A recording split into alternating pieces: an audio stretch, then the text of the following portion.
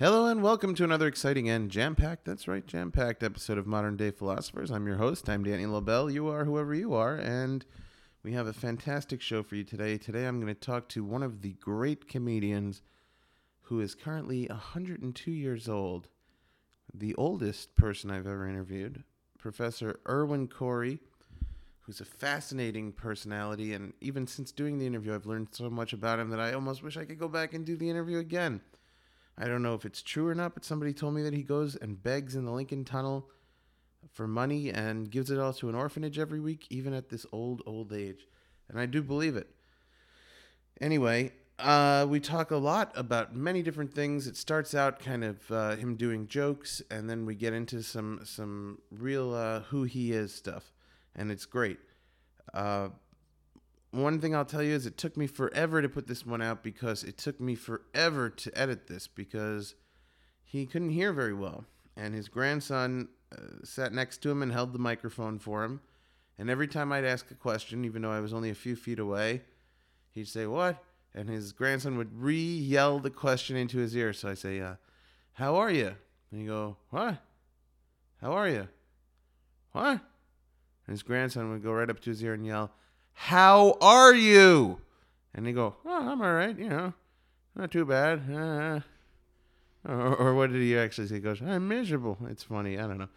Anyway, so I cut a lot of that out. I left a little bit in every now and then throughout the interview just to give you a taste of what that was like. There were also times that he was wheezing a lot in between talking and coughing and kind of losing track of the conversation because the man was over 100 years old when I interviewed him. He's even older now. And pretty impressive that he's as sharp as he is, but I didn't want you to hear how he was. I wanted you to hear who he was, if that makes sense to you. So I did put in countless hours to edit this so that you wouldn't be distracted by all these things that could easily take you out of the interview. And I just wanted you to really be able to experience it. It's funny, like there's one point when he refers to Robin Williams as Jack because he was in the movie Jack with him. Little things like that I left in because I just thought they were nice little brush strokes, if you will, in the portrait. Yeah, it's been a rough week for comedy. We lost one of the greats. We lost Gary Shandling. I was shocked when I heard it. Seemed very sudden. I'd met him not too long ago, about a year and a half ago, and I was absolutely thrilled to meet him because he was somebody and remains somebody who I have tremendous respect for, and think he's one of the great artists of comedy, not just a comedian, but an artist and a master craftsman of joke writing and of television. Pioneered new ways of doing comedy on TV and did so brilliantly. When I met him, I invited him to do this show, and he told me, he said, "I'm not in talking mode right now. I'm in listening mode, but I would love to listen to your show, Modern Day Philosophers. It sounds like a great idea for a show, and comedians discussing philosophy is something I think I'd get a real kick out of." And I wrote it down for him, and I believe he probably did tune into it. I never followed up with him or anything after that, but he was a very gracious guy. I was even starstruck when I met him, which I can count on one hand the amount of times that's ever happened to me in my life. I'm not a starstruck kind of guy.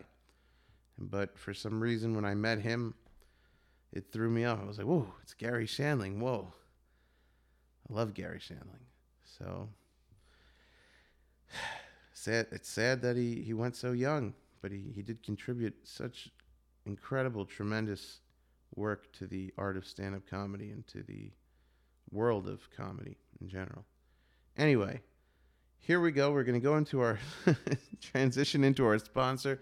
Our sponsor is somebody who also has contributed a ton to comedy in a very different way because he has put comedy records out there, preserving fantastic performances from great comedians like Marc Maron and Doug Stanhope and Maria Bamford. And hey, even me, with my album, Some Kind of Comedian, also available on Stand Up Records. Here's an ad for Stand Up Records. Enjoy. Warning. Last year, over 40,000 Americans died in car-related accidents. Not a pleasant thought, is it? In fact, as thoughts go, it's downright depressing. Well, that's where we can help cheer you up. We're StandUpRecords.com, and we offer the finest in CDs, DVDs, downloads, and merchandise from the best comedians on earth. Artists like Mark Maron, Maria Bamford, Eddie Pepitone, and Doug Stanhope. Available at fine record stores, Amazon.com, and the iTunes Music Store. That's StandUpRecords.com. Come on, listen to us while you're driving. Live dangerously. Stand Up Records, the brand you know, the brand you love. Go out there and pick up some CDs today. Take it from me today. You gotta go buy some comedy CDs. All right, I'll stop singing and get to the interview. Come on, guys. It's Professor Irwin Corey. Wow. I'm excited for you to hear it. Without further ado, except for the intro song, my talk with Professor Irwin Corey, the world's foremost authority. Enjoy.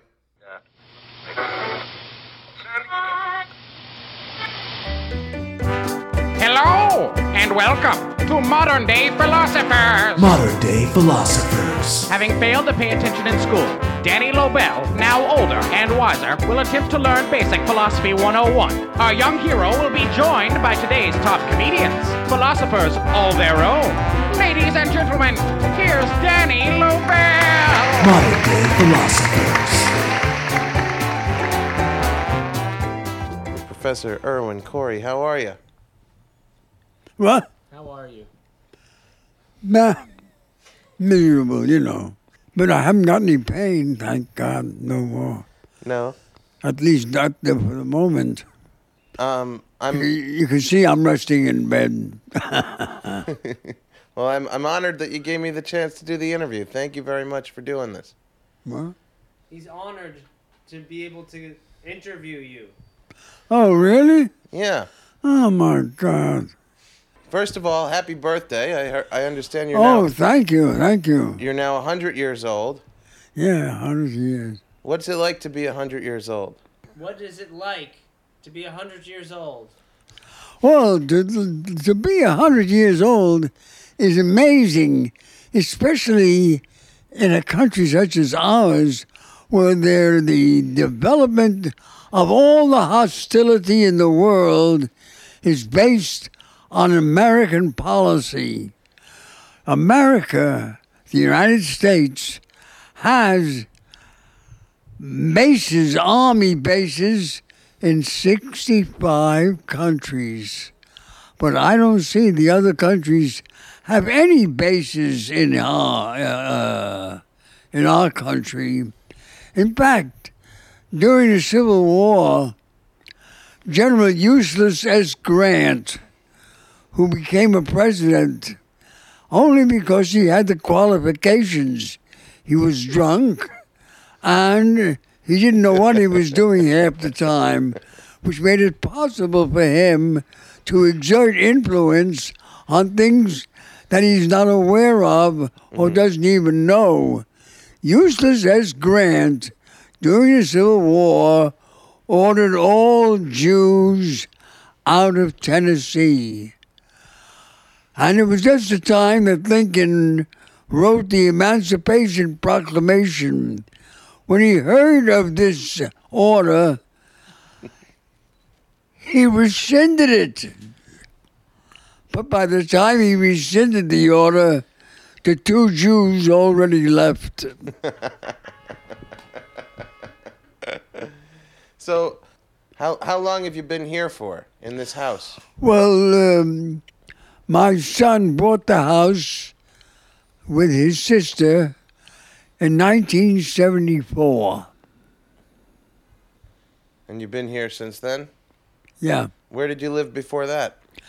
I lived in Great Neck, and before Great Neck, I lived in Queens, the place called Kennedy Hills Halls. What are the earliest memories that you can recall? So, what are some of your earliest memories? Oh, well, I was in the first place. Let's look at it this way. I was born. This was in 1914, on July 29th. And I survived the 100 years is really amazing, especially in the country where we have the greatest amount of poverty per capita. In this country, it is always amazing. The richest country in the world has the most poor people in a percentage. Professor, what do you think is the secret to living a long life? The secret of living a long life is to lie about your age. What keeps you going? What keeps me going? Yeah. Well, fortunately, I have been lucky to join the union. And I get a pension from Actors Equity, a pension from Screen Actors Guild, and a pension from AFTRA, plus the money that I get from Social Security. What inspires you to keep going every day? When you get to be an old age, what do you get excited to wake up for in the morning? I don't know why you say old age. I'm not old age. It's just that I've gone 100 years in an amazing philosophy that keeps me going is something that I don't understand, and neither can the scientists realize what's happening. Someone asked me a question. Can you explain Einstein's theory of relativity? I said, yes. Now, that was a quick answer, because he wanted to know if I could explain it. Einstein proved conclusively that heating causes expansion and cooling causes contraction. That's why in the summer the days are longer, because it's hotter. And in the winter it's colder and they're shorter. And I said to this guy sitting in the front row, I said to him, sir, when you get hot, doesn't it get bigger? And imagine he smiled and laughed. He just doesn't realize that. I told him that the second time he was masturbating is because he wanted to. The first time was an accident. But because we are human and endowed with a capacity to recall the activity that brought about that erotic joy, he did it again. Now, that's one thing that we all have to understand. It's not a crime. Only in America, sex is an erotic joy and a criminal act. Does that bother you? Nothing bothers me. That's the reason I maintain my life today. Is maintained because there's a secret of not knowing how old a person is. There was one guy in India who is supposedly told to live to be 250 years. And I know the people there say that he's a liar because he happens to be 500 years old. So what was the philosophy? You said you have a philosophy about living, but I think we got sidetracked. What is this philosophy about living? My philosophy is, I say that life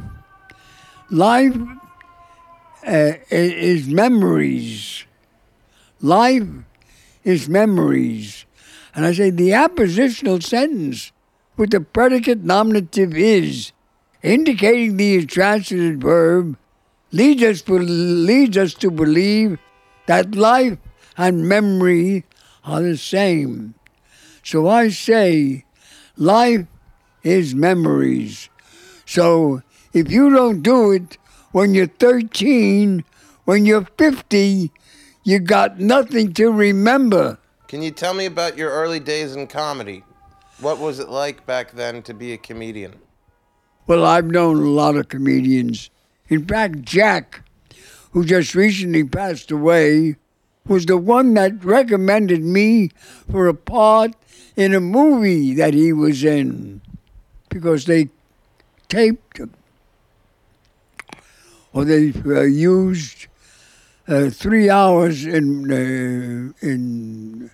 the movie they took, and they had to cut it down because it was too long. So they cut my part out. The only thing I said was during the filming, I had a line, take it, it's your birthday, Jack. Make a wish. Now, you know, he's supposed to look like he's 40 years old when he's only 10. Mm-hmm. So I told him, take a wish, Jack. And remember, you're as young as you feel, not as old as you look. And they kept that ad-lib in the movie. Yeah. Well, that's a good point. How young do you feel at 100 years old? Well, I feel like I just felt like I was 99. I feel like I was 98. Are you a different person now than you were when you were 90? Am I a different person? Well, every 7 years, the skin on your body is changing. Did you know that? I did. Did I tell you that in the Civil War, there were 300,000 deserters? In World War II, there were 50,000 American deserters. England had 100,000 deserters. Mm-hmm. I have a book called The Deserters, explaining how it happened. Do you know how you can tell or contact or discover the terrorists? Do you know how you can Is it the uniforms?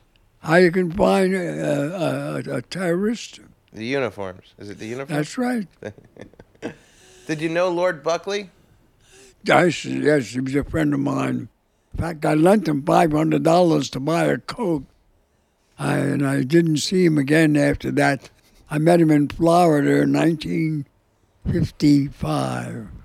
Tell me about him. What was he like? What was he like? Yeah. Well, he was a very gentle man. He was sweet and very, very considerate and very, very light on his feet. This man, what I would call, brought into the entertainment field a special kind of beauty. In fact, I think it was him who said the only way you can solve the marijuana problem is to have a joint session with Congress. But Lord Buckley, Lord Buckley, I don't know if Lord was his real name or I never even knew his first name. Mm-hmm. Well, I'll tell you something. One of the greatest comedians of our time, of the 20th century, was Lenny Bruce. Another one that was revealing the black comedian. What's his name? Richard Pryor. Richard Pryor was brilliant. I have every one of his records. Now, Lenny Bruce talked about you. He said that you were a great influence of his. Well, Lenny Bruce says that I was one of the greatest comedians of all time. I have a book now called The Unpublished Work of Lenny Bruce, which was done by his daughter, Kitty. Can you tell me about Lenny? Can you tell me about your friendship with him? Well, Lenny Bruce was also a gentle person. According to Kenneth Tynan, one of the great critics of the 20th century, said that Lenny Bruce, like the pearl in the oyster, is a disease of the oyster. Therefore, Lenny Bruce is the disease of America. He is as brilliant as the pearl is beautiful. Lenny Bruce was, he recommended me for a job in London that I recommended him for.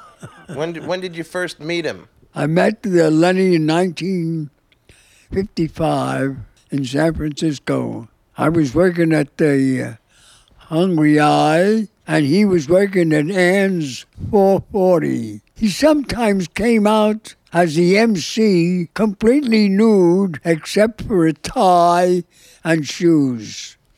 He would be completely nude. The Hungry Eye is now a legendary, famous venue, and I know so many Woody Allen and yourself and Shelley Berman and all the old-time comics played there.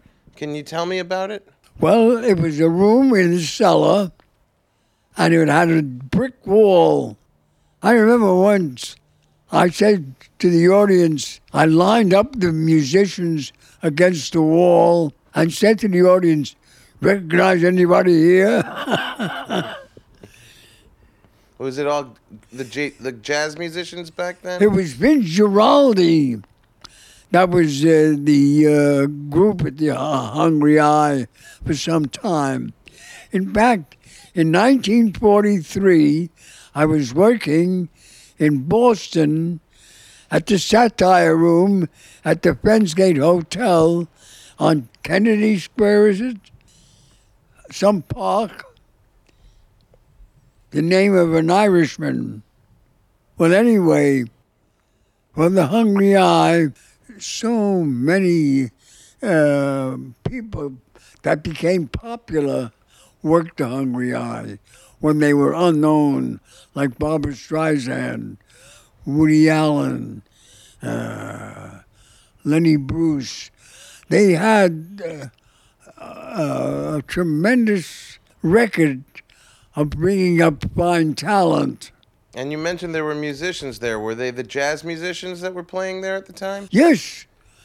Yes, they were all jazz musicians. The limelight came from there. The Kingston Trio developed at the Hungry Eye. That's where it started. That's where it got its built. Were you friends with the jazz musicians? Oh, yes. The musicians were. I worked with Miles Davis. I worked with the bass player. What was his name? I just forget his name. In fact, I forget things that I'm going to say in the middle of a word. I forget what I'm talking about. Yeah. Well, does it frustrate you when that happens? No. You just let it go. If you get frustrated, you use up energy that you need in order to sustain your life. So that's one of the tricks, I guess, living a long time. Not to let yourself get upset. I agree with that. Yeah, that sounds pretty well on target. What do you think of the state of the world today? It's going to get worse, and it's going to get worse before it gets worse. And the worse it gets, this country, we have 200,000 millionaires and 40,000 people below the poverty level. What do you think could change it, if anything? Well, it's easy to change it. In fact, I can make it so. Randy Credico, who was running for governor on 4 different tickets, he was the one that said if you tax the New York Stock Exchange just 0.5%, no one would have to pay taxes in the state or the city of New York, or 0.5%. Mm-hmm. Democracy is a euphemism for capitalism. In Russia, before Stalin died, they had no insurance companies. They had no rent to pay. Now that they got democracy, they got unemployment. They can buy and sell houses. They didn't do that. And they had insurance companies.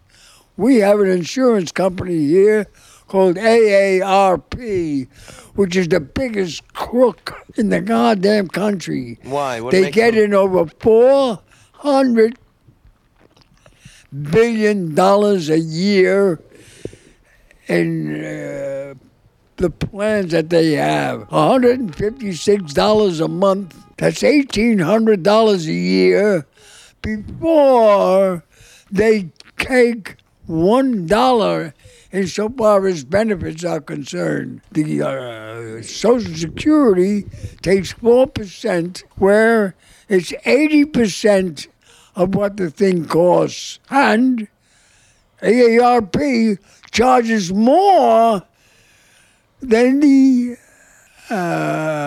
Social Security does.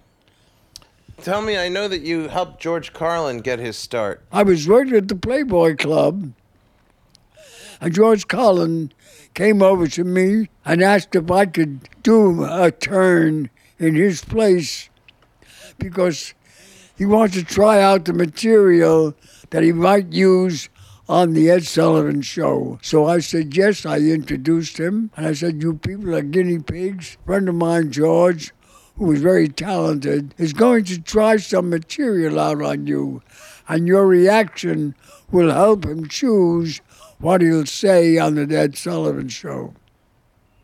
Now, when did you meet George? We did a movie together called Car Wash. Sure, with Richard Pryor. And that was in 1970-something, 76. Is that where you met him, on the set of the movie? What? Did you meet him on the set of the movie? I met him before that. I was so shocked when he died because he never let anyone know that he wasn't feeling well. Because I went to see the show in Las Vegas. It was very, very successful. And he also was a social satirist.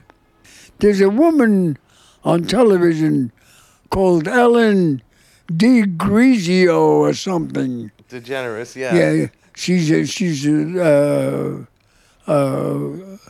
one of the minorities insofar as the sex is concerned. She's a lesbian, which is a quality that every man is. You can't consider them the men lesbians because they like women just as much as the women like women. Right. Why do you bring up Ellen then? She's a stupid and clumsy.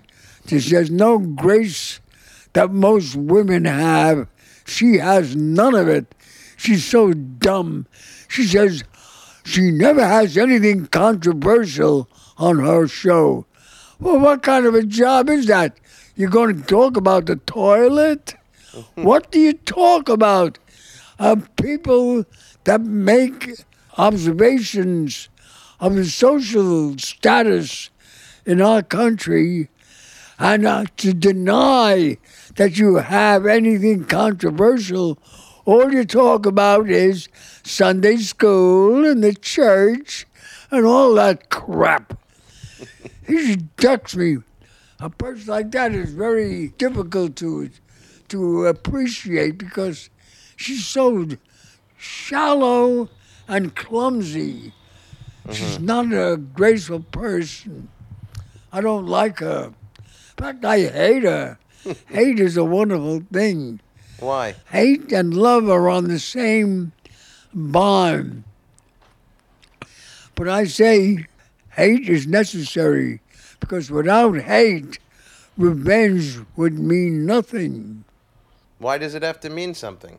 Why do you have to have revenge? Why do you have to have revenge? Well, you have to have revenge. And you got to keep revenge in your heart. Especially the Hebrews. They should keep their hate forever until the statute of limitation runs out on the fact that the Hebrews killed Christ. Then I want the statute of limitations gone until we can kill 100 Germans for every Hebrew that was put in the gas chambers. That's 6.5 million. So let us do that and let the statute of limitations run out. But for 2,000 years, the Hebrews were a tortured people because they supposedly killed one person. They killed one person. But Hitler was responsible for the killing of 50 million people. 400 million, 40 million Russians were killed. 40,000 Ukrainians went with Hitler when he attacked Russia. The Ukrainians are the worst anti-Semites in the world. Can you make any sense of anti-Semitism? Well, it's really not anti-Semitism because the Lebanese are Semites, the Jordanians are Semites, the Palestinian Arabs are Semites, the Egyptian, Iraq, all these countries are Semitic people. So it isn't that they hate these people, it's they hate the Jews. It's anti-Jewish. Why do you think? Not anti-Semitic. Why do you think, as Jews, that we've been persecuted for so long by so many different groups? Why do you think we've been persecuted for so long? Well, you have to have somebody that you must be the goat, must be the one that is the cause of all this stuff. Why the Jews? They blame it on the Hebrews. Why? The line is that the Jews did have money once. The people that are Jews that have money, there's Morgan, Mellon, Rockefeller, Gates, Queen Elizabeth. All these people have money, and these Jews really, really rake it in, don't they? So you think it's jealousy that drives hate? Do you think it's jealousy that drives hate? It's not that it's jealousy. It's they need to have somebody to blame for the ills that society has to be. For instance, I always said, in a society where sex is a commodity and a politician can become a TV personality, it's not easy to conform if you have any morality. I know you were raised in an orphanage. Yes. Were you? For the first 13 years of my life, for 2 years or 3 years or 4 years, I was at a place called the Infant Home, which is on Kingsbridge Road in the Bronx. And from there, I went to the BHOA, the Brooklyn Hebrew Orphan Asylum. Asylum, I always thought, was an institution for the insane. Call it an asylum. Yeah, but I guess it has a different meaning there. Well, I was there with my 2 brothers and 3 sisters. When my sisters reached the age of 16, if they didn't go to college, they had to leave the orphanage. So my mother took them out. But I was taken out August 27th, 1927. Can you remember anything from your time at the orphanage? Can you remember anything from your time at the orphanage? Yes, I used to be in the plays, and one of my part was I was the king's jester. I remember one of the poems I had to recite was, "Here's to the old schoolhouse that stood upon the hill. Alas, the hill has vanished, but the schoolhouse stands there still." I had one poem was, "The husband oozed into the door. The clock was striking 2. The doctor met him in the hall and said, 'I've news for you.' 'Quite a coincidence, dear sir. Here you are at 2 o'clock, the father of 2 boys.' The father gasped. The father groaned and raised his eyes to heaven. 2 boys at 2 o'clock.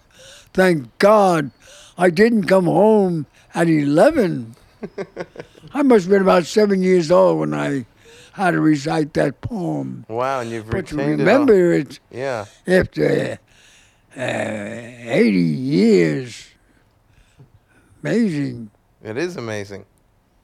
Most of the kids had either separate parents, the parents were divorced, or they had children without the benefits of marriage. You were there because your family was poor, right? What? Why were you put in the orphanage? Well, my mother thought that she had tuberculosis, and she was a dressmaker, and she just couldn't stand the work anymore. So she went to her cousin's place in Norwich, Connecticut, and there she was for a couple of years, and she recovered, and then she took us out. Now, the orphanage was a Jewish orphanage. Yes, we used to have services every Saturday, and Mr. ALJ, Aaron L. Jacoby, would be the minister, and he would say, all you who've lost the lost of loved ones, at this moment, remember the sweetness and the courtesy that has passed away with them. Only the body has died and has been laden to dust. The spirit lives and will live on forever in the land of undisturbed peace and perfect happiness. Why didn't God put us in that place first instead of this moment where we had to suffer? He is called the intelligent design. Intelligent design, volcanoes, floods, fires, earthquakes. This is intelligent design, creating poverty and disease. Why do they call him Jesus of Nazareth? Because there was a Jesus in Hebron, there was a Jesus in Bethlehem, there was a Jesus in Jerusalem. It was just for the phone Jesus book. was a common name in those days. Sure. Do you believe in God? Oh, I don't know. I don't really believe in things. The only thing I believe in is the fact that in this world, on this planet, the miracle that was a miracle was life.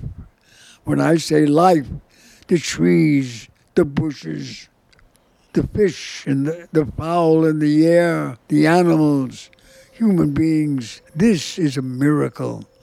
Walking on the water was a trick. Right. Do you think, what about the afterlife? Do you believe there's an afterlife? Do you give it much thought? Well, there is no proof. There is nobody that came back to tell us. Unless our imagination works, we feel that we hear the spirit of them. Spirit, my ass, there's no such thing as spirit. You live because oxygen is taken in.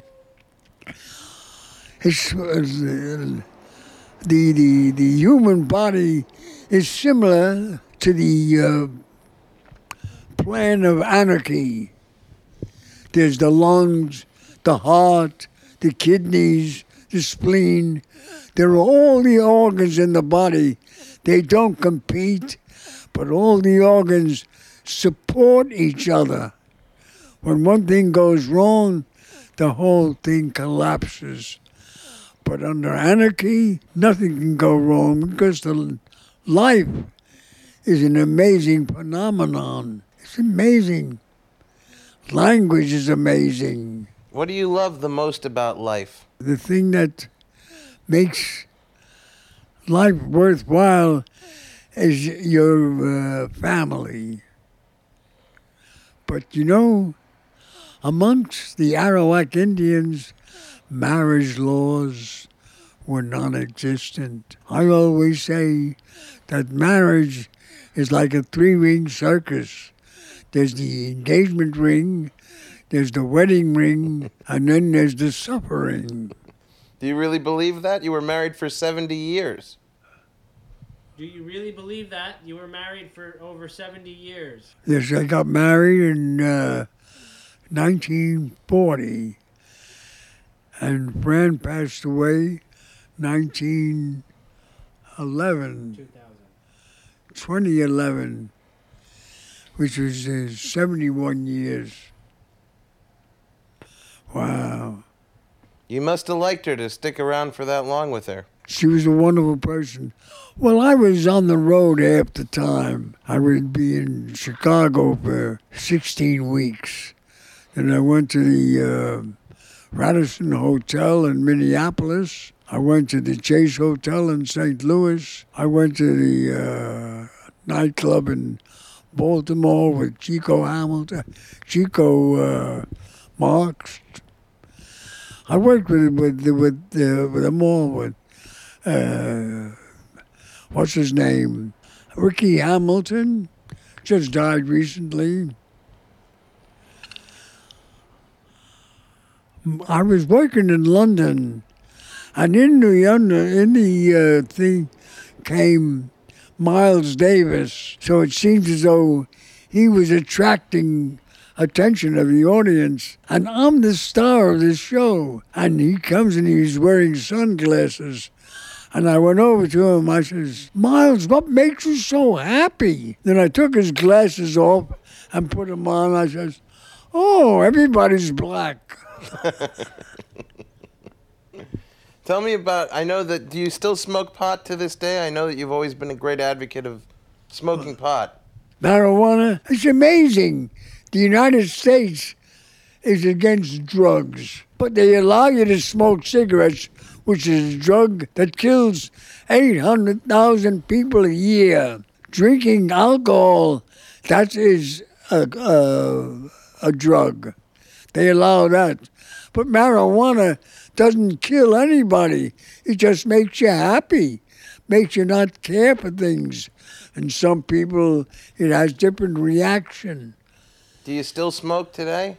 Well, I have a grandson who gets me the liquid form of marijuana, so it doesn't hurt the lungs at all. You met your wife in a communist camp, is that right? Summer camp? Yes, I was up at a place called Camp Unity. It was in Wingdale, New York, in the Berkshires on Lake Ellis. And I know that over the years you were a great supporter of the Communist Party. What was it about their philosophy that appealed to you? Well, I'll tell you something. The Communist Party refused me membership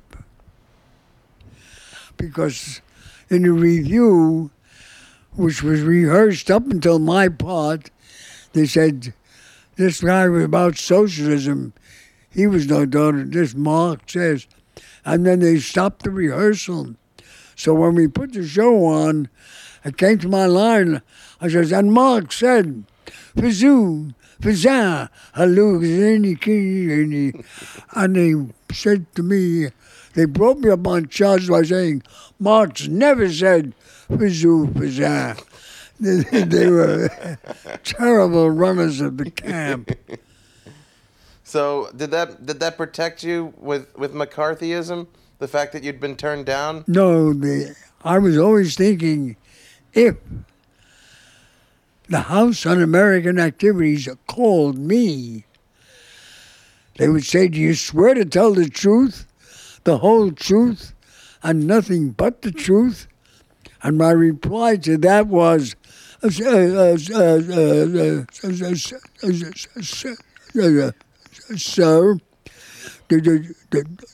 do you mind repeating the question? The House Un-American Activities Committee was illegal. It violates the secret ballot. They cannot ask you how you voted unless you want to tell them it. But they don't know how you vote because you're secretly involved in a booth where only you are there and you mark what you want and make your vote. So the thing is this, the House Un-American Activities Committee, the first thing the lawyer would say is, how long were you a member of the Democratic Party? But you're not a member of the Democratic Party. You're a member of the Republican Party. The thing is this, the Republicans and Democrats are both ends of the same string. There's no difference between these two parties. I remember Adlai Stevenson, during his campaign, said to the Republicans, when you stop telling lies about us, we'll stop telling the truth about you. What was it about communism that specifically appealed to you? Well, I'll tell you something. There were two systems. One system, somebody makes 500 yachts and only sells 250. Whereas another system, where 1 million babies are born, you only make 1 million pair of booties. You only make what you need, not for profit. So it was about wastefulness. It wasn't that it's wasteful, because they have to make profit in order to exist. But under socialism, they say from each according to his ability, to each according to his needs. I think that's really very good. Tell me, out of all the routines that you did in your career, which ones do you still remember with the fondest memory? My double talk in politics. Was there anything in your career that you didn't get to do that you would have liked to have done? Well, I don't know. I never thought of a career. It's like people don't know what life is. You don't know how your sentence is going to end when you start it. It shows that the mind, the concept is there in the beginning. However, you're not aware of it until it's done. Then you can see how much you say in relation to what you're thinking. But it's very difficult to know how anything is going to end. That's what makes it so interesting. If we knew what was going to happen, there'd be no fun in displaying your knowledge or your interests. So you have no regrets, in other words? Oh, there are things that make me feel bad. My daughter was murdered by her husband. And her husband, we got to look at it this way, that greed is a motive for murder. He stole a home that I gave to my daughter as a wedding present. He told my grandson, when he took him to Europe, he says, there are 17 years left on the lease. When that happens, you can do what you want. In the meantime, the murderer sold the house and didn't tell Corey about it. He also sold the house that my daughter and grandson owned. He sold it. My daughter had money in the stock market. He stole that too. The man stole almost $2 million from my daughter. And greed is a motive for murder. That dirty son of a bitch. Professor, somebody else who would go through a situation as horrible as the one you went through, how would you advise them to deal with it? You can't. The pain is there.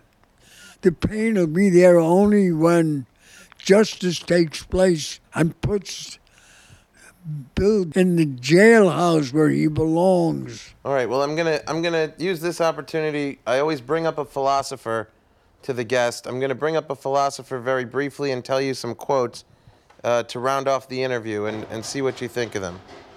Everybody is a philosopher. Everybody has a situation in their own life. Is that the Bishop that just walked away? Yeah. That's my daughter-in-law. Right. She's a wonderful woman. Very, very appealing. Bruce, his voice mesmerized you alone. The man was a gentle, one of the great philosophers of the century. Yes.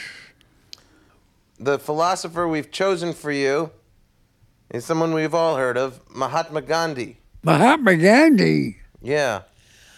from India. You know, what you have in common with him is that you're known as the authority, and he is a philosopher of political influence.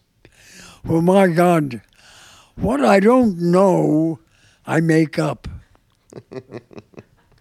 What did you think about Mahatma Gandhi? Stupid man. Wanted the Jews to walk in nonviolence and walk into their death. If I was in charge of the trials in Nuremberg, I would have the defendants come in naked. Get all the dignity away from them. Make them look like animals in a cage, just nude, down to the shoes. The only thing they can wear is a tie. It sounds like what Lenny Bruce used to do when he went on stage. The Pope was Papal Nuncio in Berlin in 1928. He dissolved the Catholic Party so that Hitler got another 28 million votes from the Catholics. The reason they didn't put the Germans in jail like the Japanese is because there were 60 million Germans in America at the time. 60 million Germans. You can't put 60 million Germans in jail. Well, I'm going to tell you a little bit about Gandhi now. His full name was Mahatma Karamchand Gandhi, and he lived from October 2nd, 1869 to January 30th, 1948. He was the preeminent leader of Indian independence movement in British-ruled India. He employed nonviolent civil obedience, which is what you brought up, and Gandhi led India to independence and inspired movements for civil rights and self-determination across the world. So I'm going to read you some of his quotes, and I want to see what you think of them. What's the quote? The first quote is, "You must be the change you wish to see in the world." Well, I'd like to see the world become like an anarchy. Just as I said before, the body is like anarchy. It's got lungs, a heart, the liver, the spleen.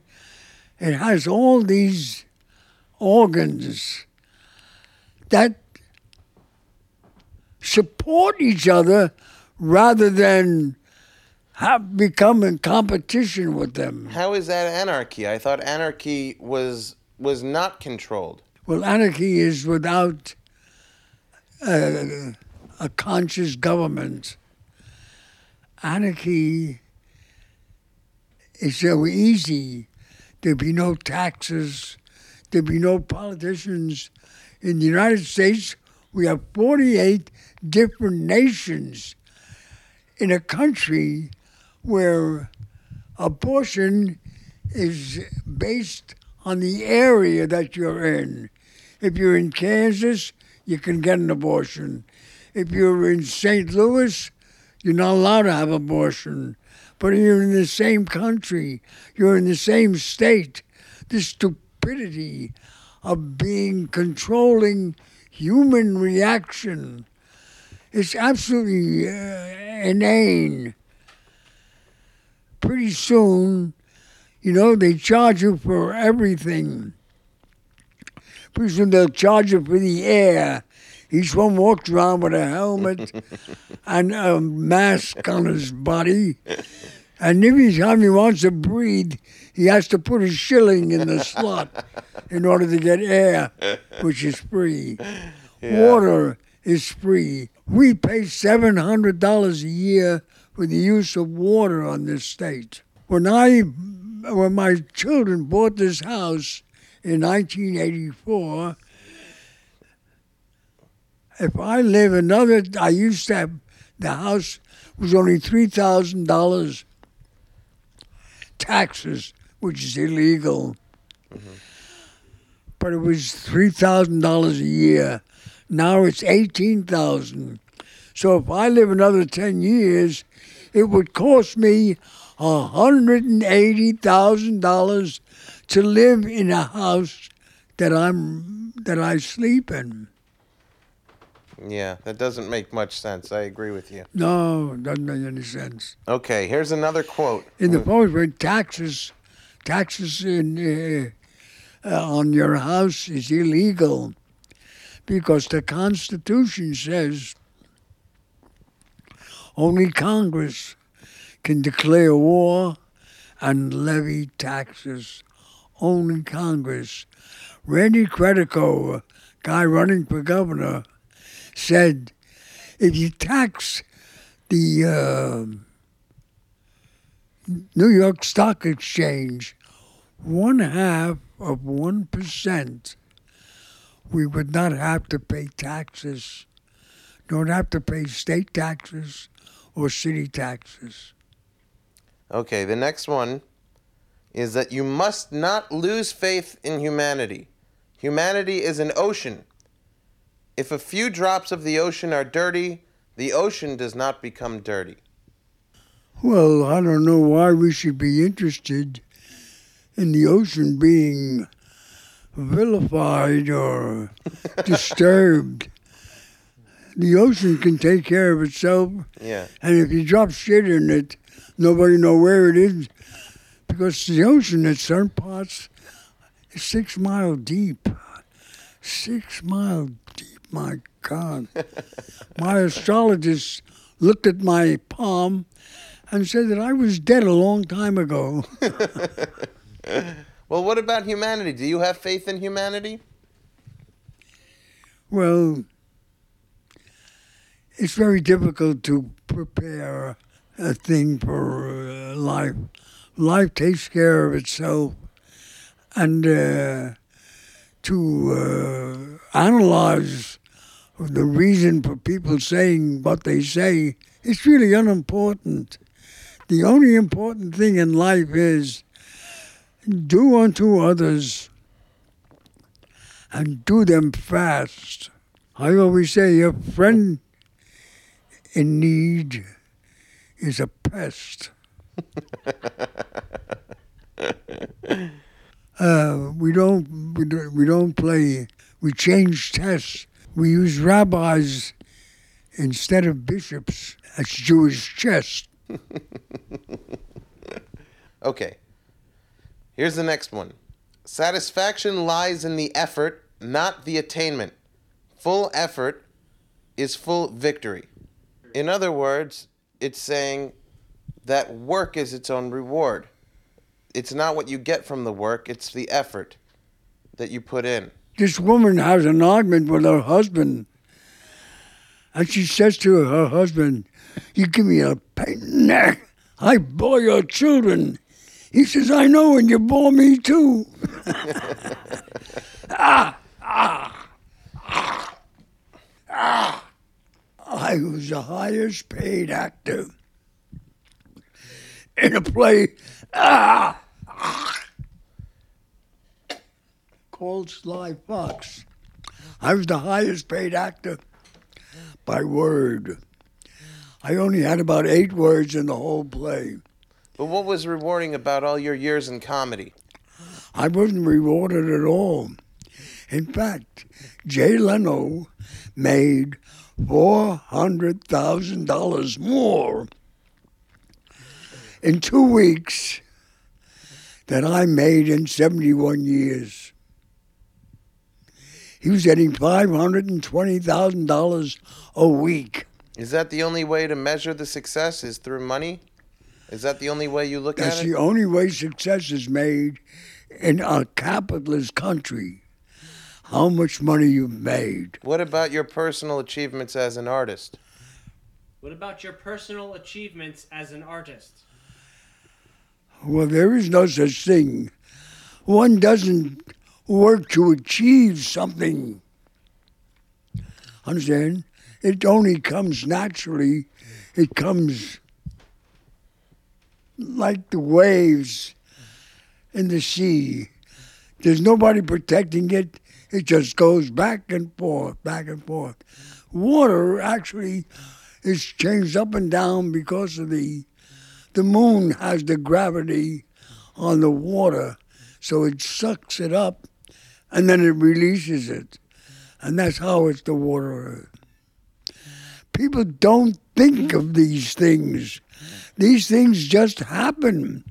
Lauren Bacall, because she was a model and she was on the cover book of Vanity Fair, caught the eye of Howard Hughes. She told her husband, Humphrey Bogart, the reason she had her children brought up as Episcopalians instead of Jews is because they wouldn't have to hurdle. There was another hurdle that they would have to worry about because anti-Semitism is still here. Just recently, they found a swastika on a synagogue in Borough Park.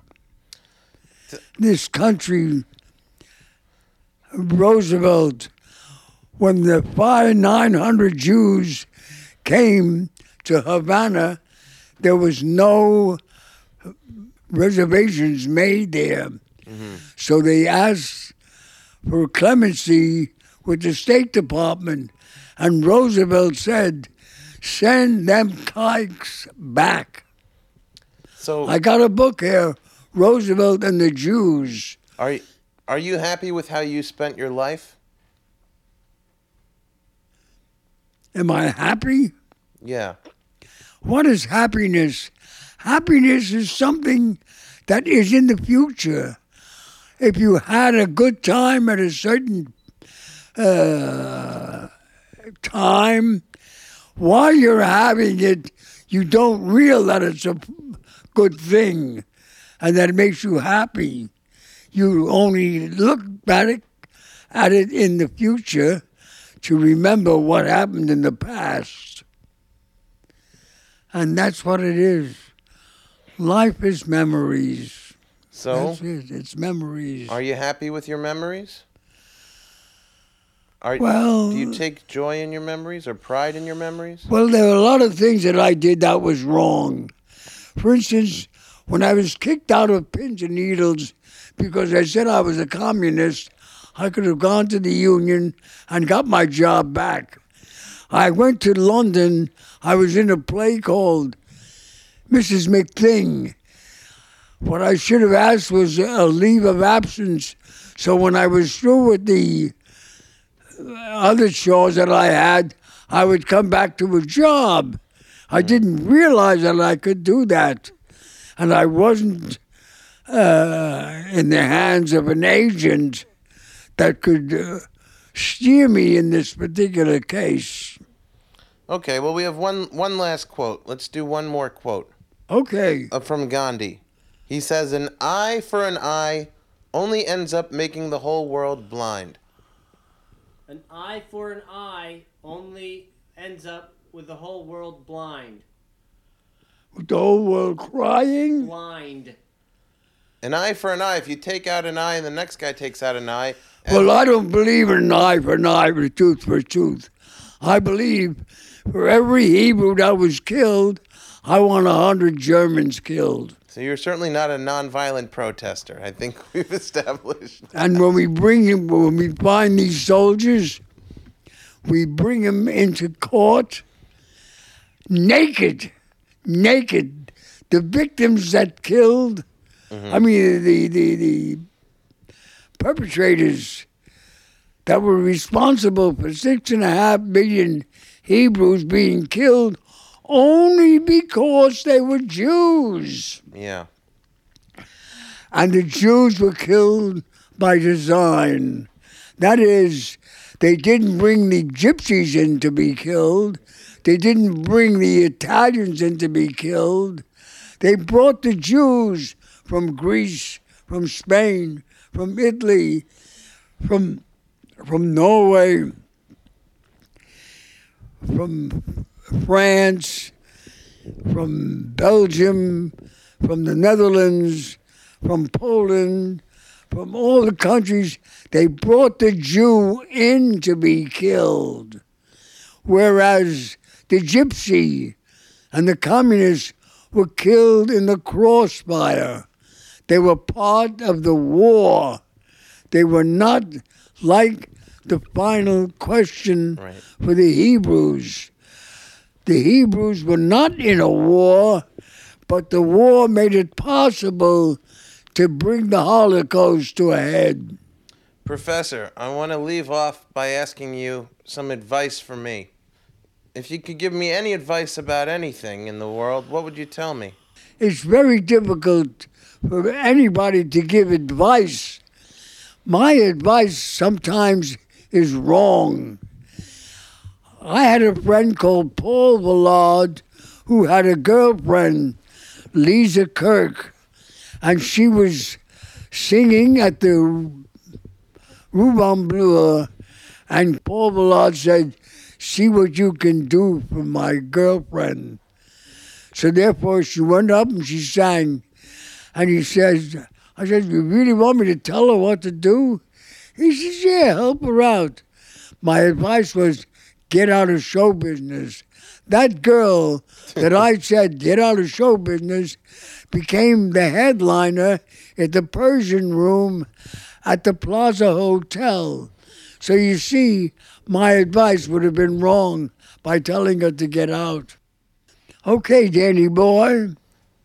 That's a good song, Danny boy. Oh, Danny boy, the pipes are calling. There's a song that I like that's very much, "Oh, my captain, dear captain, our ship has done. Our ship has weathered every wreck and source. The prize we sought is won. The port is near, the bells I hear, the people all exulting, while follow I and steady kneel, the vessel grim and daring.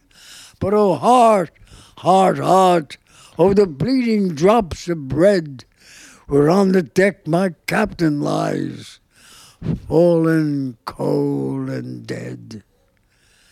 Wow, what a powerful poem. My soul and dead, my captain. It was a song written by Walt Whitman talking about the assassination of Lincoln. Fallen cold and dead. Professor, last thing. What is the best thing about waking up in the morning? When you wake up in the morning every day, what do you look forward to the most? Cornflakes and milk.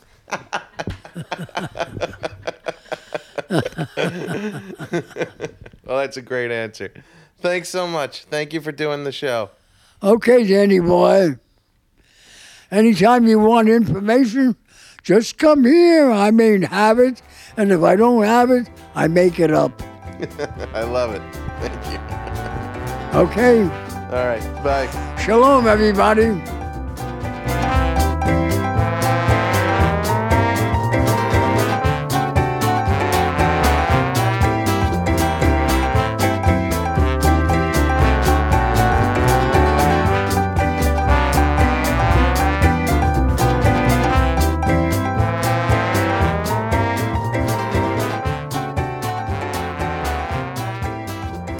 There you have it, ladies and gentlemen. Another fantastic episode of Modern Day Philosophers. This is what I do to show myself.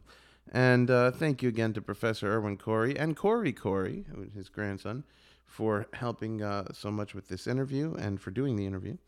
And thank you to Stand Up Records for sponsoring the interview. And thank you to all of you for tuning in to the interview. Please share this show with your friends. Get the word out there more. Post it on your Facebook or Twitter or whatever you use to post things to people, or if people are if you work at somewhere and someone you know listens to podcasts, say, hey, you ought to check out Modern Day Philosophers. It's a good show. And if you get the time, it truly means a lot to me on many levels. One, because it helps the show's visibility, but two, because I read them. There's not that many of them, let's face it. But I read them and I really get energized by nice comments on iTunes. So if you can leave a 5-star rating and a nice comment on the show's iTunes page under rate and review, that would be tremendous, and I'd very much appreciate it. The other show I do is called The Mostly Bull Market. It's a jokey show. This one is tends to go more interviewee or sometimes deeper. If you want to hear one that's more playful and fun, go check out The Mostly Bull Market. It's on the CBS Play.it podcast network, but you could just go on iTunes and type in The Mostly Bull Market, and you'll find me talking with comedians about the financial news, and we don't know what we're talking about, and it's very funny. Okay, everybody, thank you so much for tuning in. The website, as always, is moderndayphilosophers.net, and if you can't make a donation, don't worry about it, but if you can, boy, oh boy, that helps. There's a donate button on the website, and you can always write me at thecomical@yahoo.com and say hello. If you've written me before, write me again, and if you've never written me, maybe it's time. All right, everybody, have a great week, and I'll see you next time with another episode of Modern Day Philosophers. Goodbye.